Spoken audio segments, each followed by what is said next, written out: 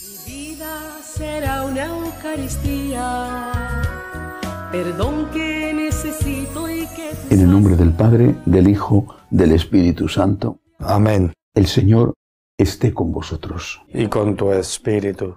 Empezamos la Santa Misa dando gracias a Dios y pidiendo perdón por nuestros pecados.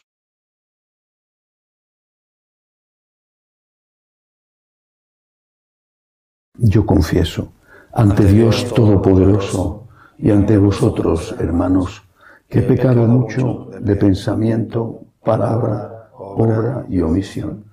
Por mi culpa, por mi gran culpa.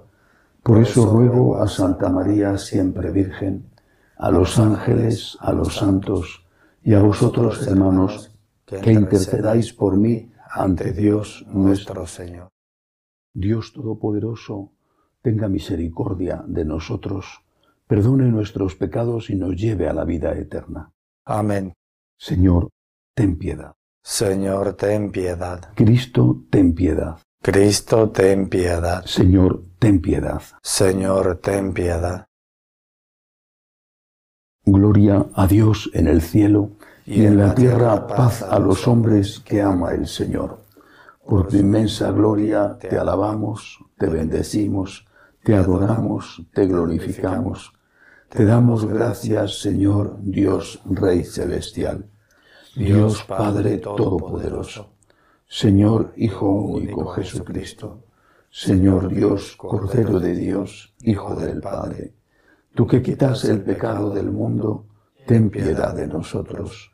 Tú que quitas el pecado del mundo, atiende nuestras súplicas.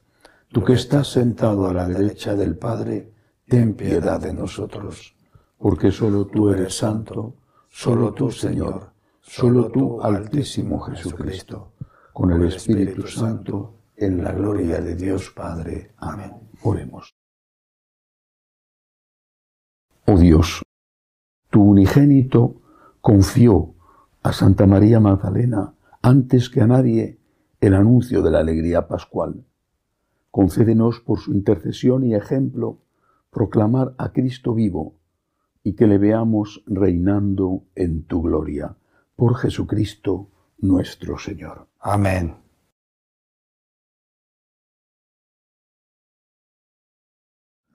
Lectura del libro del Cantar de los Cantares. Esto dice la esposa: en mi lecho por la noche buscaba el amor de mi alma. Lo buscaba y no lo encontraba. Me levantaré y rondaré por la ciudad, por las calles y las plazas. Buscaré al amor de mi alma. Lo busqué y no lo encontré. Me encontraron los centinelas que hacen la ronda por la ciudad. ¿Habéis visto al amor de mi alma? En cuanto los hubo pasado, encontré al amor de mi alma. Palabra de Dios. Te alabamos, Señor. Mi alma está sedienta de ti, mi Dios. Mi alma está sedienta de ti, mi Dios. Oh Dios, tú eres mi Dios, por ti madrugo. Mi alma está sedienta de ti. Mi carne tiene ansia de ti, como tierra reseca, agostada, sin agua. Mi alma está sedienta de ti, mi Dios. Cómo te contemplaba en el santuario, viendo tu fuerza y tu gloria. Tu gracia vale más que la vida, te alabarán mis labios. Mi alma está sedienta de ti, mi Dios. Toda mi vida te bendeciré, y alzaré las manos invocándote. Me saciaré como de enjundia y de manteca, y mis labios te alabarán jubilosos.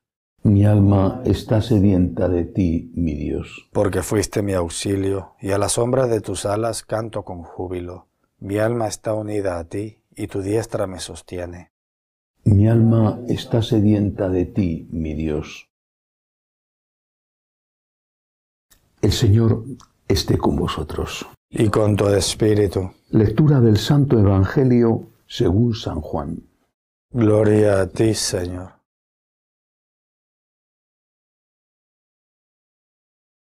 El primer día de la semana, María la Magdalena fue al sepulcro al amanecer, cuando aún estaba oscuro, y vio la losa quitada del sepulcro.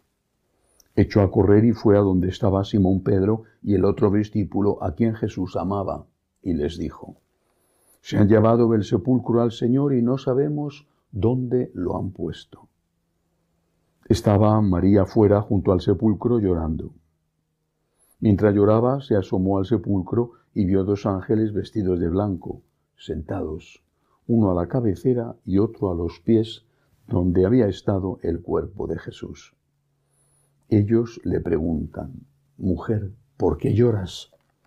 Ella les contesta: «Porque se han llevado a mi Señor y no sé dónde lo han puesto». Dicho esto, se vuelve y ve a Jesús de pie, pero no sabía que era Jesús. Jesús le dice: «Mujer, ¿por quién lloras? ¿A quién buscas?».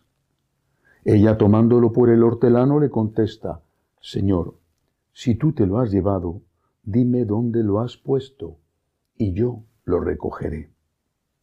Jesús le dice: «María». Ella se vuelve y le responde: «Rabuní», que significa maestro. Jesús le dice: «No me retengas, que todavía no he subido al Padre, pero anda, ve a mis hermanos y diles: subo al Padre mío y Padre vuestro, al Dios mío y Dios vuestro». María la Magdalena fue y anunció a los discípulos: «He visto al Señor», y ha dicho esto. Palabra del Señor. Gloria a ti, Señor Jesús. María Magdalena, Santa María Magdalena, es una conversa. Yo creo que todos los primeros cristianos son conversos. Conversos en el sentido de que se encontraron con Cristo y se convirtieron de la vida que llevaban, en algún caso, o de la fe que tenían. María Magdalena es una conversa de la vida que llevaba. Otros fueron conversos intelectuales, un San Pablo, por ejemplo. Ella, no sabemos muy bien, los biblistas no se han puesto de acuerdo, no saben muy bien quién era, aparte de que era de la ciudad de Magdala, posiblemente en el entorno del lago de Tiberíades. Pero no sabemos si era una prostituta, como dice la tradición, o una persona enferma de la que el Señor expulsó 7 demonios, no sabemos. Pero fue una conversa, en el sentido de que al encontrarse con Jesús cambió su vida. Repito, no sabemos si era una vida de pecado o una vida de enfermedad. Cambió su vida y se dio cuenta de cuánto le debía a esa persona que la había rescatado del tipo de vida que llevara, sea un problema de salud o un problema de pecado. Los conversos, por lo menos los conversos de tipo moral, y yo creo que también los conversos intelectuales, son personas muy agradecidas. Son conscientes de lo que tenían y de lo que tienen, de dónde venían y de dónde están. Quizá el que ha vivido siempre en la fe no se da cuenta del don que tiene. Lo ha tenido siempre y, como un niño de casa rica, ha disfrutado de las comodidades toda la vida y no sabe lo que significa estar sin ellas. Pero el que viene de la conversión, repito, tanto moral como intelectual, sabe muy bien el frío que hacía fuera, lo mal que se estaba, la angustia, el daño que hace el pecado, la incertidumbre, y agradece. El converso es una persona humilde. Además sabe no solamente lo que ha recibido, sino sabe que no se lo merece. ¿Quién soy yo, Señor, para que entres en mi casa? María Magdalena y todos los demás, pienso en un Mateo el publicano, un Simón el celota, podían decir esas palabras del centurión romano y las decían. ¿Quién soy yo, Señor, para que entres en mi casa? Yo no te merezco, Señor, te necesito, te agradezco, y te agradezco tanto más cuanto más soy consciente de que no te merezco, de que no tengo derecho a tu amor, de que no tengo derecho a que me mires a los ojos y me digas que me quieres, de que no tengo derecho a que hayas dado la vida por mí. Te agradezco, Señor, te agradezco. Esa es una característica del converso. Repito que a los que son cristianos de toda la vida, a veces, algunos por lo menos, les cuesta más trabajo tener. Y es algo que deberíamos de aprender todos. Señor, te agradezco. Y quiero que mi vida sea un himno de alabanza, un himno de acción de gracias. Mi vida, es decir, mi corazón y mis obras. Te agradezco, Señor, porque no merezco tu amor, pero lo necesito. Pero luego hay otra cosa en este Evangelio en el que se cuenta la aparición del Señor a la Magdalena, que es muy actual. Esta mujer que amaba a Jesús con este amor de agradecimiento, que experimentaba y había experimentado a Jesús como su Salvador, sin embargo no tenía fe. Supongo que ella también, como los apóstoles, había escuchado lo de que al tercer día iba a resucitar, pero no tenía fe. Tenía amor a Jesús. Había colaborado en el descendimiento y en limpiarle aquella sangre espantosa que cubría su cuerpo destruido. Había ido esa mañana, a la mañana de Pascua, a continuar con una tarea de embalsamiento que había tenido que hacer a toda prisa. Tenía amor a Jesús, agradecimiento, pero no tenía fe. Y por eso dice esta frase, y se la dice a Jesús sin reconocerle, señal de que el cuerpo glorioso, el cuerpo resucitado, no es igual que el cuerpo en el momento en que morimos, sino más allá de lo desfigurado que estuviera el cadáver, le habría reconocido. Le va a reconocer, en cambio, curiosamente, por la voz, porque la voz es algo que cambia muchísimo menos en los adultos a lo largo de la vida. Pero cuando no le ha reconocido, le pregunta, creyendo que es el hortelano, se han llevado a mi Señor y no sabemos dónde le han puesto. Esta es una frase que dicen muchos católicos hoy. Se han llevado a mi Señor y no sabemos dónde le han puesto. ¿Qué dolor hay detrás de esta frase? En la Magdalena y en los católicos. Quizá no son conscientes de lo que están expresando, pero lo expresan muy bien. ¿Dónde está Jesús? ¿Dónde está Jesús? ¿Dónde han puesto a Jesús? Estoy en contra de que hayan quitado los sagrarios de los templos. Dicen que lo mandaba el concilio.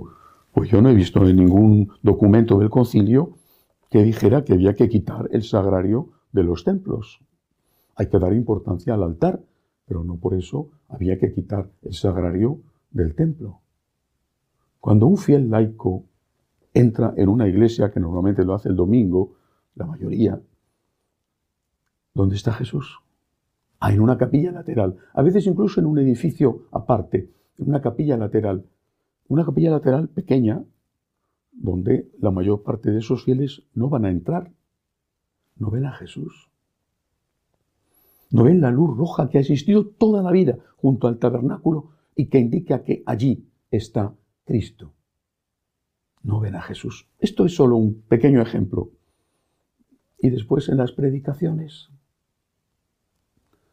se habla muchas veces de todo, menos de Cristo, del amor a Cristo, del amor de Cristo, de la vida eterna. Se habla muchas veces de política, en un sentido o en otro, y de otras cosas que son importantes. La caridad, la ayuda a los pobres, todo eso. Pero ¿dónde está Jesús? ¿Cómo se inflama el corazón de esa persona para que ame al Señor y por amor al Señor ame al prójimo? A veces he tenido la impresión de que en las emisoras de radio protestantes de Latinoamérica se hable más de Cristo que en las emisoras católicas. Y no solamente en las de Latinoamérica. El fútbol es mucho más importante que la palabra de Dios a la hora de elegir el sector de emisión que llega a más gente. ¿Dónde está el Señor? ¿Qué es la Iglesia? ¿Qué sentido tiene? Si no es para mostrar el rostro de Cristo, para adorar a Cristo, alabar a Cristo, agradecer a Cristo, vivir para Cristo. ¿Qué sentido tiene una iglesia humanista que ha olvidado que el objetivo por el cual fue fundada fue dar gloria a Dios? Esa gloria a Dios, naturalmente, así nos lo ha enseñado Jesucristo, pasa por el amor al prójimo. El apóstol Santiago lo dice claramente en su carta. No puedes amar al Dios al que no ves, si no amas al prójimo al que ves. Pero olvidarnos de que lo primero es amar a Dios significa que dejamos a Dios por un prójimo que no conocemos y que al final ni Dios ni el prójimo, como sucede. Por eso, la pregunta de la Magdalena, que es la pregunta de millones de católicos hoy, de millones, es una pregunta que necesita una respuesta. Se han llevado al Señor y no sé dónde lo han puesto. Cristo está vivo. Cristo ha resucitado. Cristo está en el sagrario. Cristo está en la Eucaristía. Y Cristo está también en el hermano que necesita tu ayuda. Porque es Cristo el que te dice, he tenido hambre y me has dado de comer o no me has dado de comer. Pero Cristo está vivo en la Eucaristía para ser adorado, para caer de rodillas llenos de gratitud, para decirle al Señor con el corazón en la mano, sin ti, Señor, me habría hundido. ¿Qué sería de mi vida sin ti, Señor? Gracias, eternamente gracias, Señor.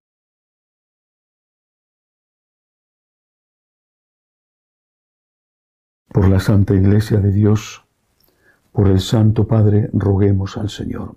Te rogamos, óyenos. Por la paz, especialmente donde está más amenazada, bajo las dictaduras comunistas, por la situación en Cuba, en Venezuela, en Nicaragua, en Perú, roguemos al Señor. Te rogamos, óyenos. Por los enfermos, los que les cuidan, los que no tienen trabajo, roguemos al Señor. Te rogamos, óyenos. Por las vocaciones a los franciscanos de María, por nuestros bienhechores, por los que nos piden oraciones, roguemos al Señor. Te rogamos, óyenos. Acoge Dios Todopoderoso las súplicas de tu pueblo que confía en tu amor. Te lo pedimos por Jesucristo nuestro Señor. Amén.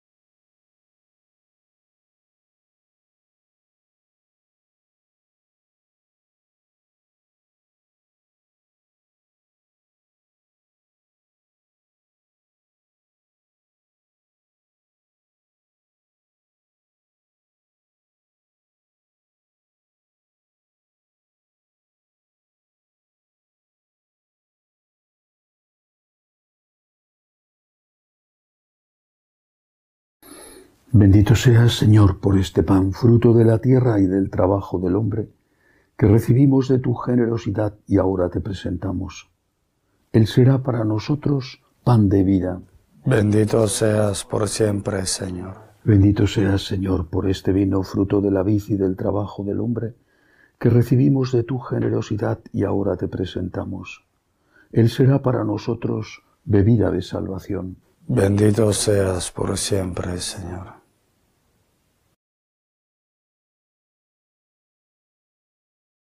Orad para que este sacrificio mío y vuestro sea agradable a Dios Padre Todopoderoso. El Señor reciba de tus manos este sacrificio para alabanza y gloria de su nombre, para nuestro bien y de toda su santa Iglesia. Recibe, Señor, los dones que te presentamos en la conmemoración de Santa María Magdalena, cuyo obsequio de amor aceptó con tanta misericordia tu Hijo unigénito, Él que vive y reina por los siglos de los siglos. Amén. El Señor esté con vosotros. Y con tu espíritu. Levantemos el corazón. Lo tenemos levantado hacia el Señor. Demos gracias al Señor nuestro Dios. Es justo y necesario. En verdad es justo y necesario. Es nuestro deber y salvación aclamarte siempre, Padre Todopoderoso, de quien la misericordia no es menor que el poder, por Cristo Señor nuestro, el cual se apareció visiblemente en el huerto a María Magdalena, pues ella lo había amado en vida, lo había visto morir en la cruz, lo buscaba yacente en el sepulcro y fue la primera en adorarlo, resucitado de entre los muertos, y él la honró ante los apóstoles con el oficio del apostolado, para que la buena noticia de la vida nueva llegase hasta los confines del mundo. Por eso, Señor, nosotros, llenos de alegría, te aclamamos con los ángeles y con todos los santos, diciendo: Santo, Santo, Santo es el Señor, Dios del universo. Llenos están el cielo y la tierra de tu gloria. Hosana en el cielo. Bendito el que viene en nombre del Señor. Hosana en el cielo. Santo eres en verdad, Señor, fuente de toda santidad. Por eso te pedimos que santifiques estos dones con la efusión de tu Espíritu, de manera que sean para nosotros cuerpo y sangre de Jesucristo nuestro Señor, el cual, cuando iba a ser entregado a su pasión, voluntariamente aceptada, tomó pan. Dándote gracias, lo partió, lo dio a sus discípulos, diciendo: Tomad y comed todos de él, porque esto es mi cuerpo, que será entregado por vosotros.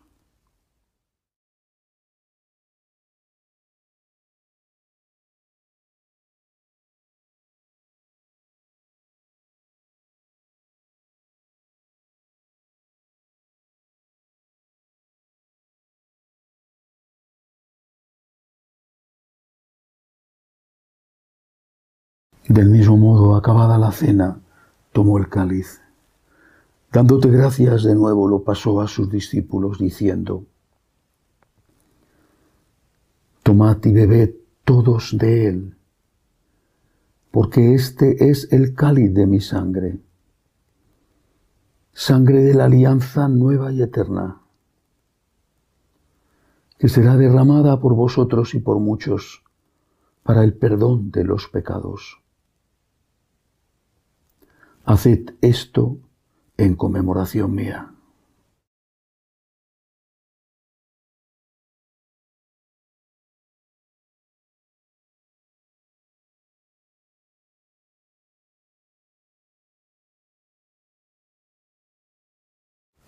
Este es el sacramento de nuestra fe. Anunciamos tu muerte, proclamamos tu resurrección.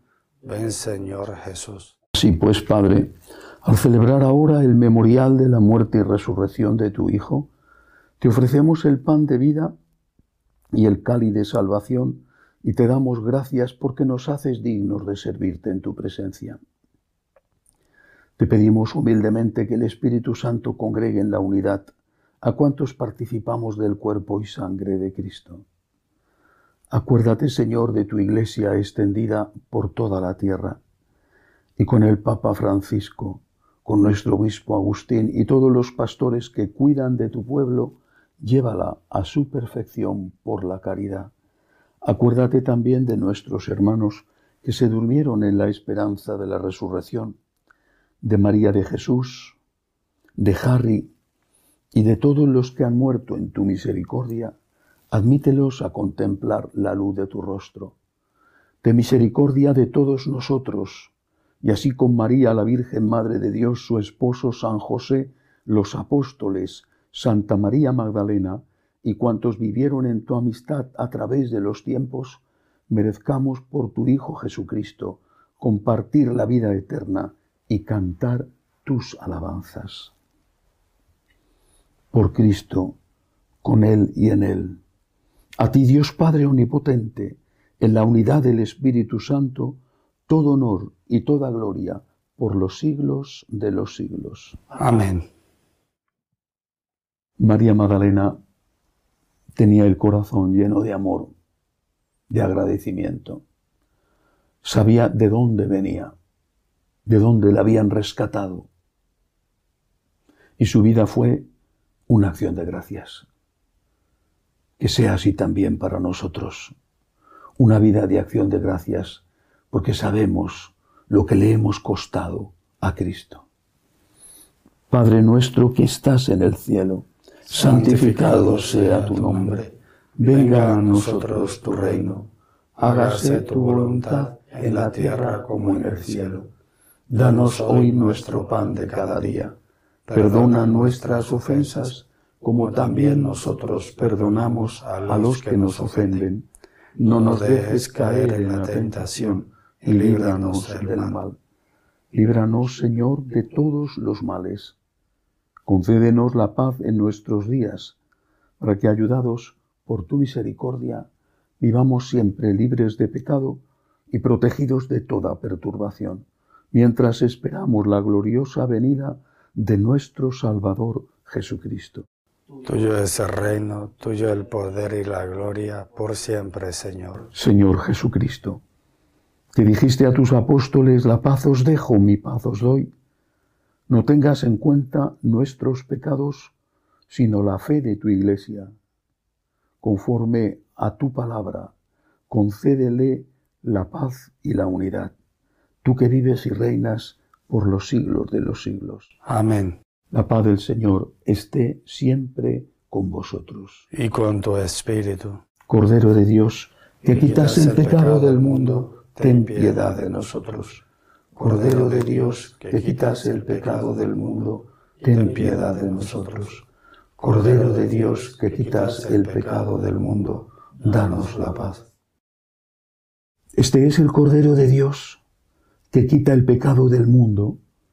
Dichosos los llamados a esta cena. Señor, no soy digno de que entres en mi casa, pero una palabra tuya bastará para sanarme.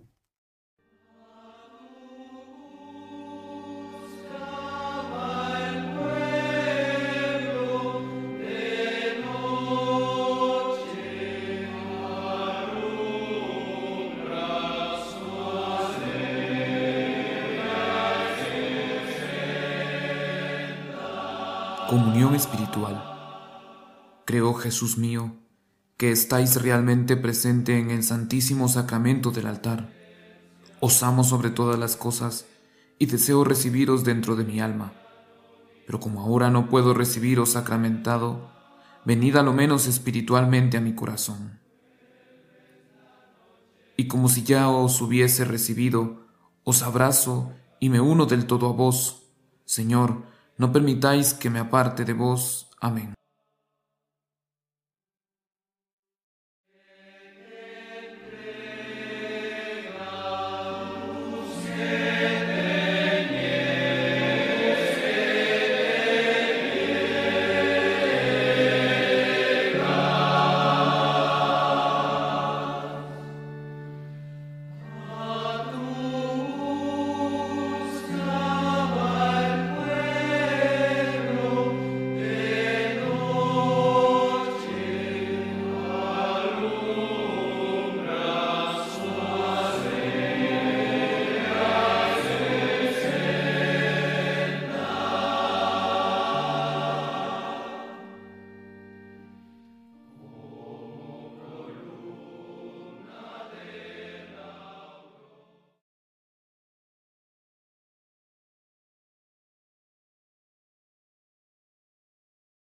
Oremos.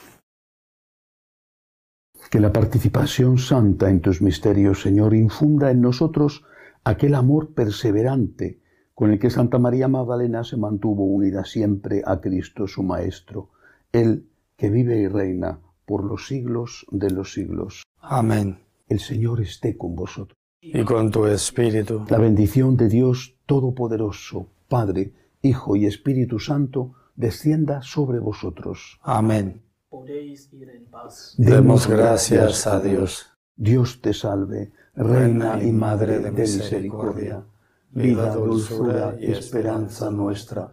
Dios te salve. A ti llamamos los desterrados hijos de Eva. A ti suspiramos, gimiendo y llorando en este valle de lágrimas.